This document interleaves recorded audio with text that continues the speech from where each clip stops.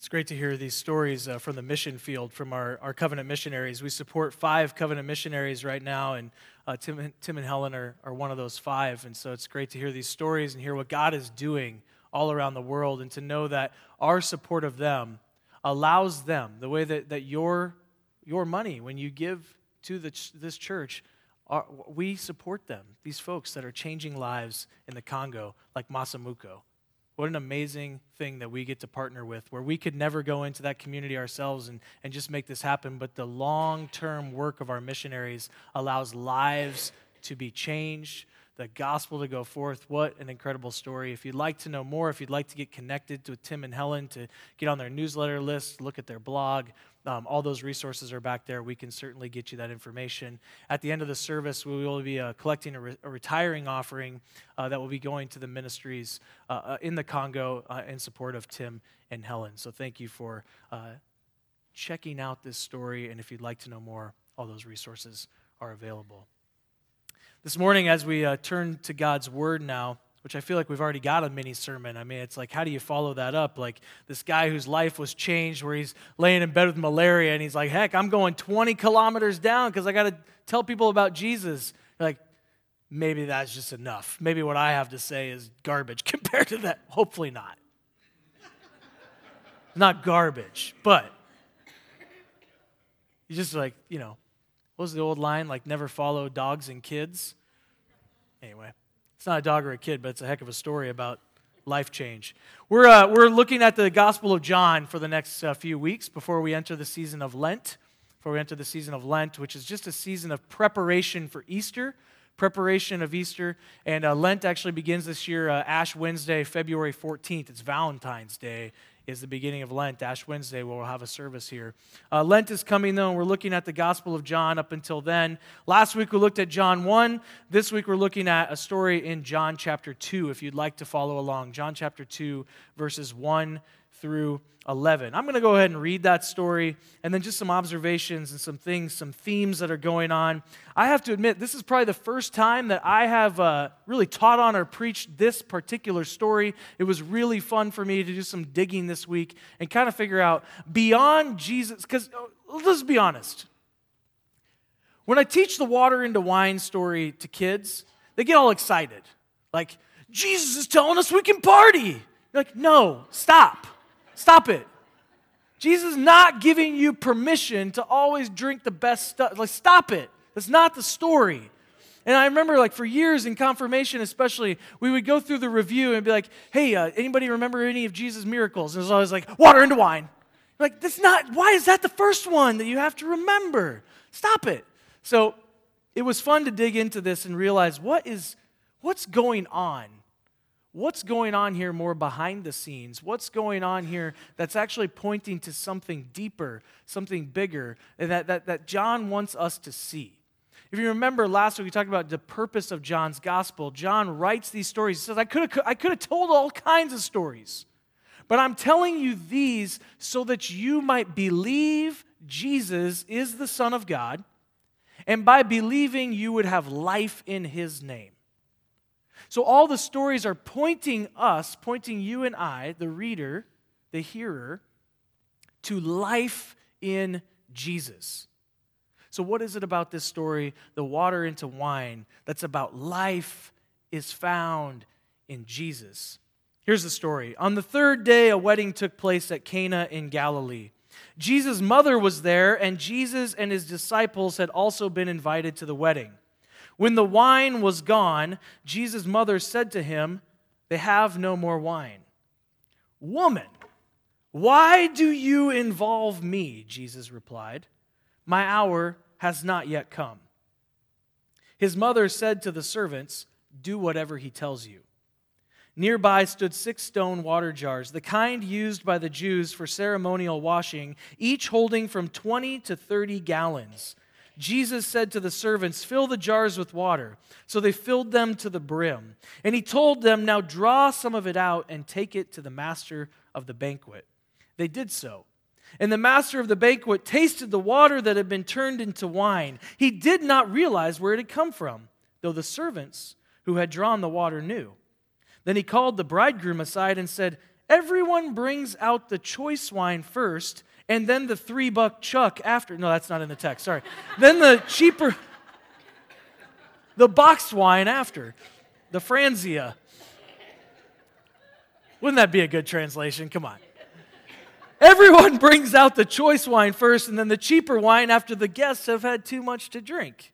But you saved the best till now. What Jesus did here in Cana of Galilee was the first of the signs through which he revealed his glory, and his disciples believed in him. So what's going on in this text? There's a lot of these reference points that I don't want you to miss, and I got to say for years I had kind of missed them. But there's all these things that it's not really about that, it's actually about this. It's a sign. I love the way John says this is a sign, one of the first signs through which Jesus revealed his glory. So in the Gospel of John, what you need to understand about the Gospel of John, he doesn't call them miracles, he calls them signs. He says these things that Jesus does that are in the category of miracle, they actually are signs, they point to something beyond what he's actually doing. Jesus was not a magician. These aren't magic acts. These aren't Jesus just going around. Like sometimes I imagine that as a kid, especially where Jesus is going around. He's like, oh, blind man, boom, healed. Check it out. What else do you want me to do? No, he does these things that are intentional. They're intentional because they point to something beyond what's actually happening. Certainly, there is care for the person that he's healing, care for the people that he's feeding of the 5,000, but these things point beyond the actual event. This is why a lot of times when you read Scripture and you see Jesus heal something very confusing will happen after Jesus heals someone. I don't know if you've noticed this, but Jesus will heal somebody and then he will say to them, don't tell anybody about this. Isn't that a confusing thing? Why would Jesus do that? Why wouldn't Jesus just go around going like, boom, healed, bam, healed. You want to see rainfall? And everybody's like, oh my goodness, he is the Son of God. I mean, he could have just proven it. He could have just walked around doing whatever he wanted to do, walking on water, dancing on the water, doing whatever, and people would be like, oh my goodness, this guy. But that's not what he chose to do. So there's something else. There's something connected to the mission and ministry of who Jesus is and how he wants to reveal himself to people and ultimately the mission he's on that's going to the cross. It's going to the cross. He knows that he's going to the cross. And so on the third day of the wedding, he performs this sign. What is this sign about? What is it pointing to? There's a few observations I want to make. And then really sit with some questions that I think are tough for us. That we have to do some spiritual discerning today. Some spiritual discerning about, are we open to the new things God is doing in our lives, in our midst, in our world? Is it possible for God to do a new thing? I read that text at the beginning from Isaiah. That God is doing a new thing. The people they couldn't fathom this idea that God does new things. So we want to sit with some of these ideas this morning. First, I've mentioned it a couple times, and maybe you heard it in the text, maybe you've never thought about this before. It's the third day of the wedding. Now, weddings in this culture would have been possibly a week-long event. For those of you who have funded a wedding recently, think about funding a week-long wedding, and then you're like, heck yeah, the wine's going to run out. Because I'm not about to put forward that kind of cash for people, my friends and family, those low-life students, who come and drink all the wine. But this is a week-long event.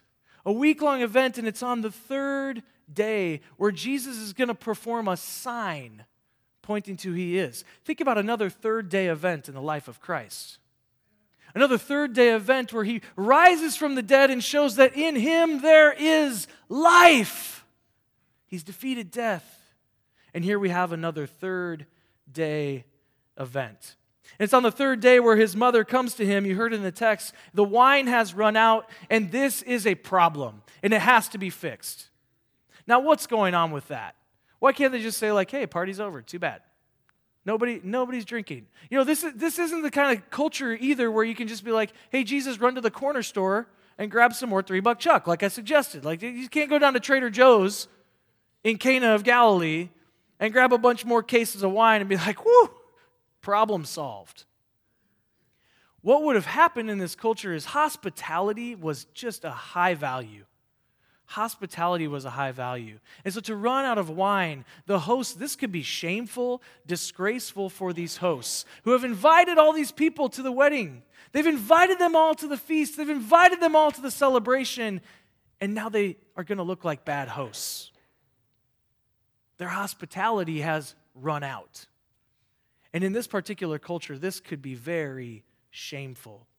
So Jesus' mother comes to him. Jesus' mother comes to him and says, you have to do something about this. What an interesting thing, right? That she comes to Jesus when we ran out of wine. It's like, you got to fix the problem.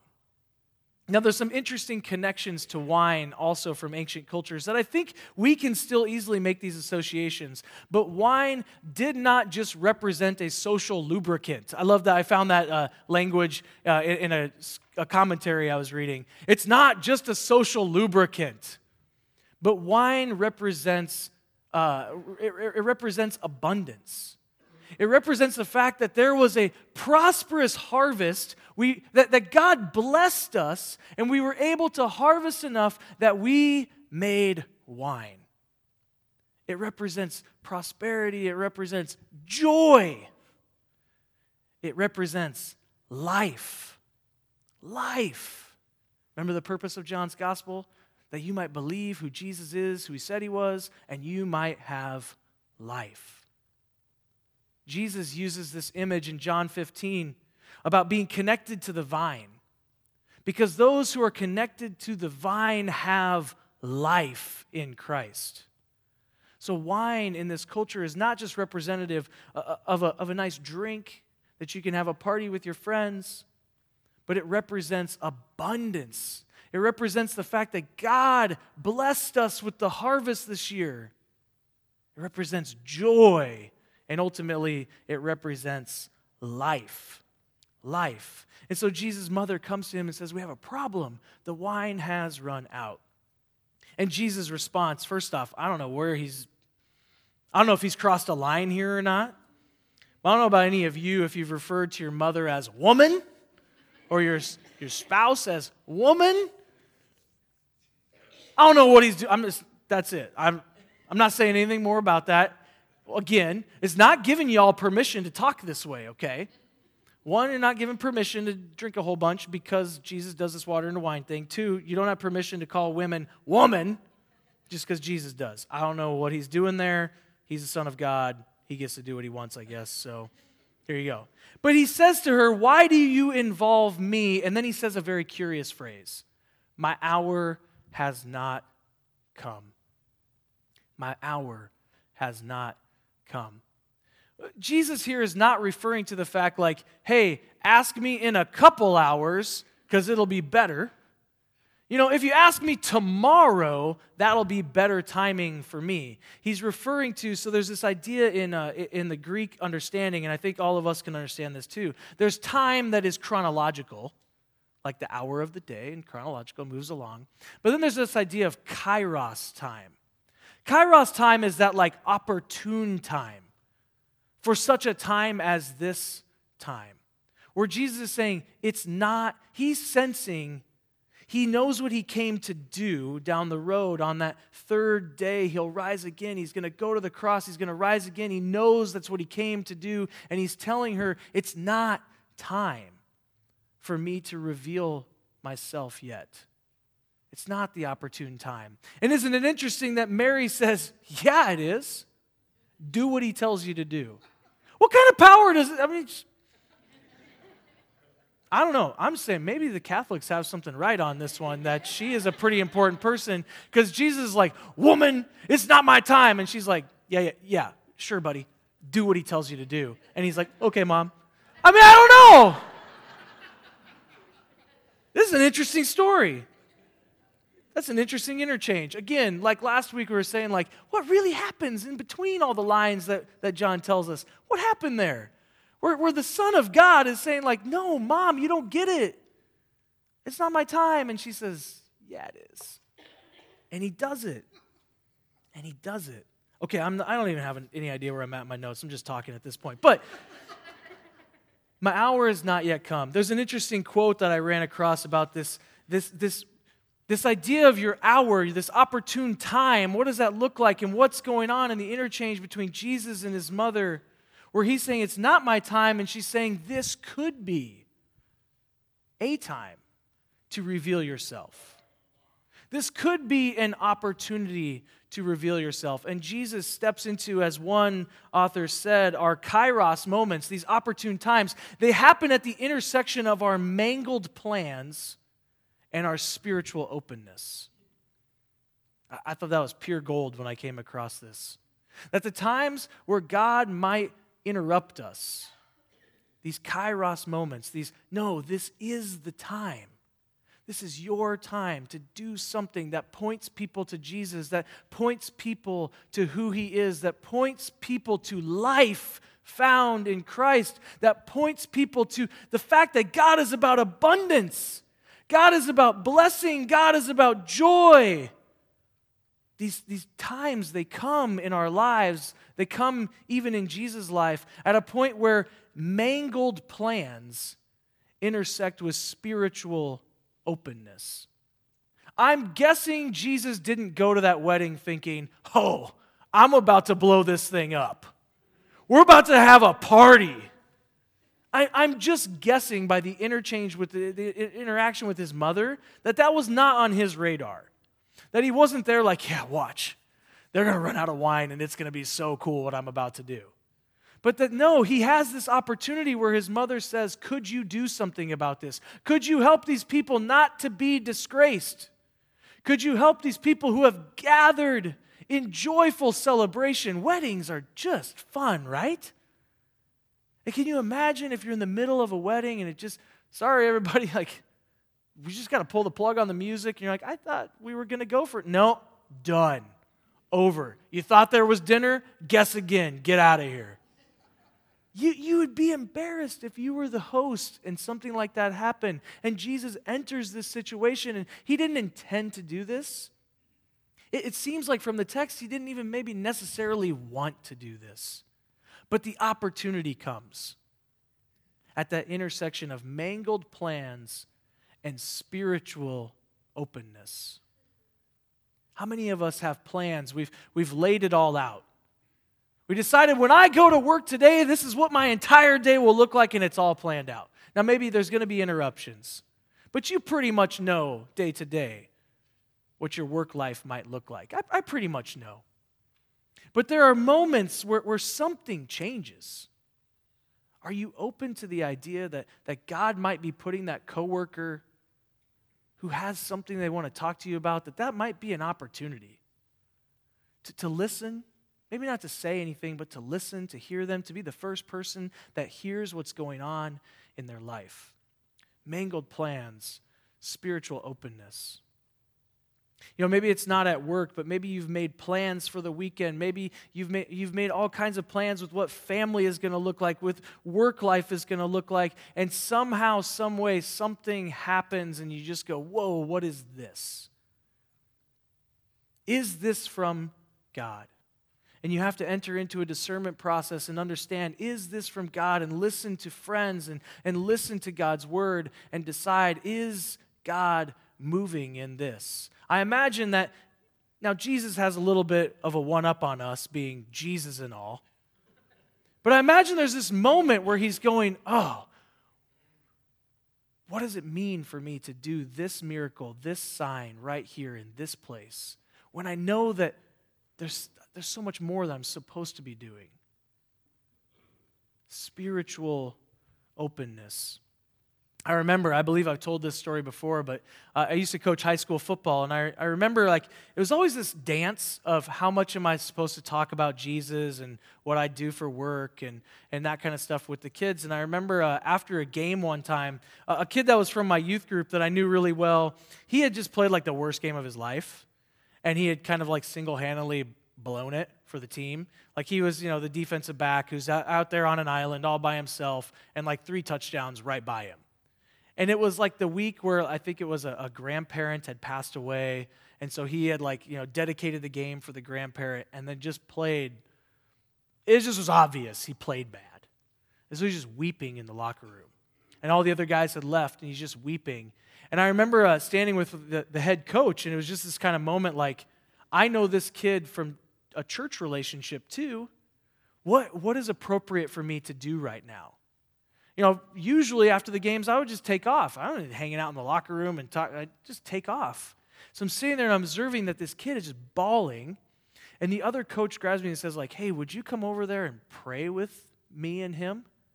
And it's like, seriously, are we going to do this right now in a high school locker room? Like this is, and it was just this moment where there was some spiritual openness for all of us to gather around this kid who is hurting.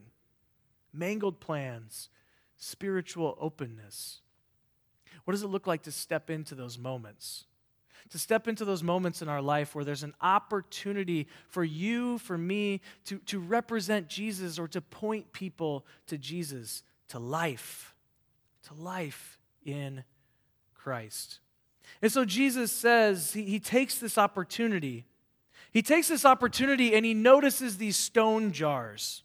So first off, if we have something that's kind of a theme of pointing to something beyond this actual event, it's what wine represents. Remember, wine represents life. It represents abundance. That God has blessed the harvest. It represents joy. And now Jesus looks at these stone jars. And you notice that, again, John is specific about why he tells you details. The third day, it's wine. And now he says he sees these stone jars, and these stone jars are the kind used by the Jews for ceremonial washing. This isn't a throwaway statement. John notices these jars, and he says these are the ones that they would use for ceremonial washing. This is a part of the system, the religious system, where they cleanse themselves before they go and eat. And Jesus uses these representation of a system that people had good intentions. They were trying to be right with God, to be pure, to be clean. These are not bad things. Sometimes we criticize the Pharisees, the religious leaders. Sometimes we criticize them in the Bible, and sometimes I think it's unfair because they're doing their best to honor God. But in doing their best to honor God, they miss some things. They miss some things that Jesus is trying to reveal. That Jesus is trying to reveal to them, that they miss the life, the abundance, in creating rules that would shape their relationship with God. And so he sees these stone jars that represent kind of the religious order of the day to a certain extent. Don't go too far with this, but to a certain extent. And in using these particular stone jars and using those to change the water into the wine, Jesus says God is doing something new. At least that's what I think is going on here. I read this from numerous sources this last week as I studied this text, thinking about what does it mean? What is, the point beyond what's actually happening? What is it actually a sign of? What is this pointing to? That Jesus is pointing here at the beginning of his ministry. He takes these stone jars and he says, God is doing something new. And God is doing something new in him, through Jesus. Now, Jesus has had some other interactions with the religious order of his day. He has other interactions specifically around these purity washing things. There's a time where the Pharisees come and they ask him in Matthew 15, we want to know why they're not cleaning their hands, why they're not doing this ritual cleansing thing before they eat. They're confused because, again, this is part of their religious system is wrapped up in this is what it means to be in right relationship with God. Observing the Torah, observing the law so that we can be it's well-intentioned. And Jesus has these interactions about, it's not, he says in Matthew 15, listen, it's not about what goes in someone's mouth that defiles them or makes them unclean, but it's about the things that are coming out of a person that can give life to others. And so Jesus uses these stone pots. that represent kind of the religious system of the day, maybe the old system. And Jesus is saying, I'm making things new. Again, it reminds me, this whole scene reminds me of Isaiah 43, what I read for you earlier. In Isaiah chapter 43, the people of God have been hauled off to Babylon. Jerusalem is in ruins, the temple has been ransacked, and the people, if you read some of the Psalms, the people are just saying like, God, did you forget about us? They're pretty hopeless at this point. And they're wondering as they're in exile, is God still around? Is God still going to bless us? Is God still going to save us? Where are you, God? And Isaiah utters these words. He says, forget the former things, don't dwell on the past. You see, people in exile, all they could think about is, what would it look like? What's it going to take to have to rebuild Jerusalem, to have to rebuild the temple? They're thinking about the old ways. They're stuck in that. God can't do anything if we don't have the temple. We're sunk. God surely has left us if we don't have those religious structures of the past. And so they're giving up. They're kind of giving up. And here Isaiah comes and says, don't dwell on those things. See, I am doing a new thing. This is a radical thing. This is a radical thing to speak into a faith community. There's some of you probably, when you hear the idea that God is going to do a new thing, they're like, wait a second, God is unchanging. God is the same as He's always been. That's not on the table for argument. But the idea that God does fresh things, that the Spirit is moving in fresh ways. Are you spiritually open to that? God is doing a new thing. He says, now it springs up. Do you not perceive it? I'm making a way in the wilderness, streams in the wasteland. Wild animals honor me, the jackals and the owls, because I provide water in the wilderness, streams in the wasteland, to give drink to my people, my chosen, the people I formed for myself, that they may proclaim my praise. I'm doing a new thing. I wonder if those folks who knew what Jesus had just done, providing drink for the thirsty, streams in the wilderness, if something didn't click and for them to think, oh, God is doing a new thing through this person, Jesus, God is doing a new thing. I love these interactions in Scripture that reveal that in and through the person of Jesus Christ, God is up to something new, and we can't miss it. I don't want you to miss it. I mean, there's this question of Jesus, like, why don't your disciples do this thing? And to a certain extent, Jesus is saying, because God is doing a new thing.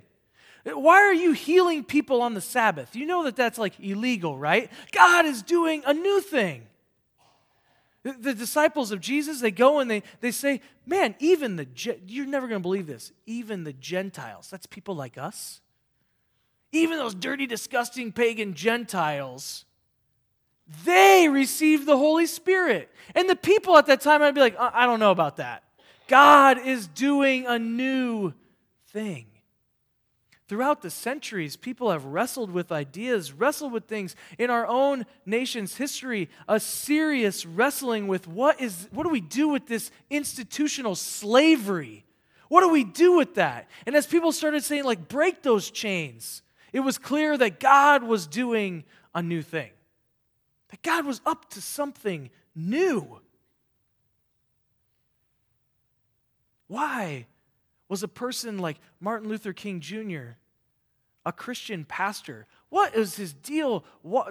Going and marching in the streets and fighting for civil rights? Like, just if everybody could just stay in their lane, wouldn't we? No, God was doing something new. What is God doing today? What is the new thing that God is up to? What is it?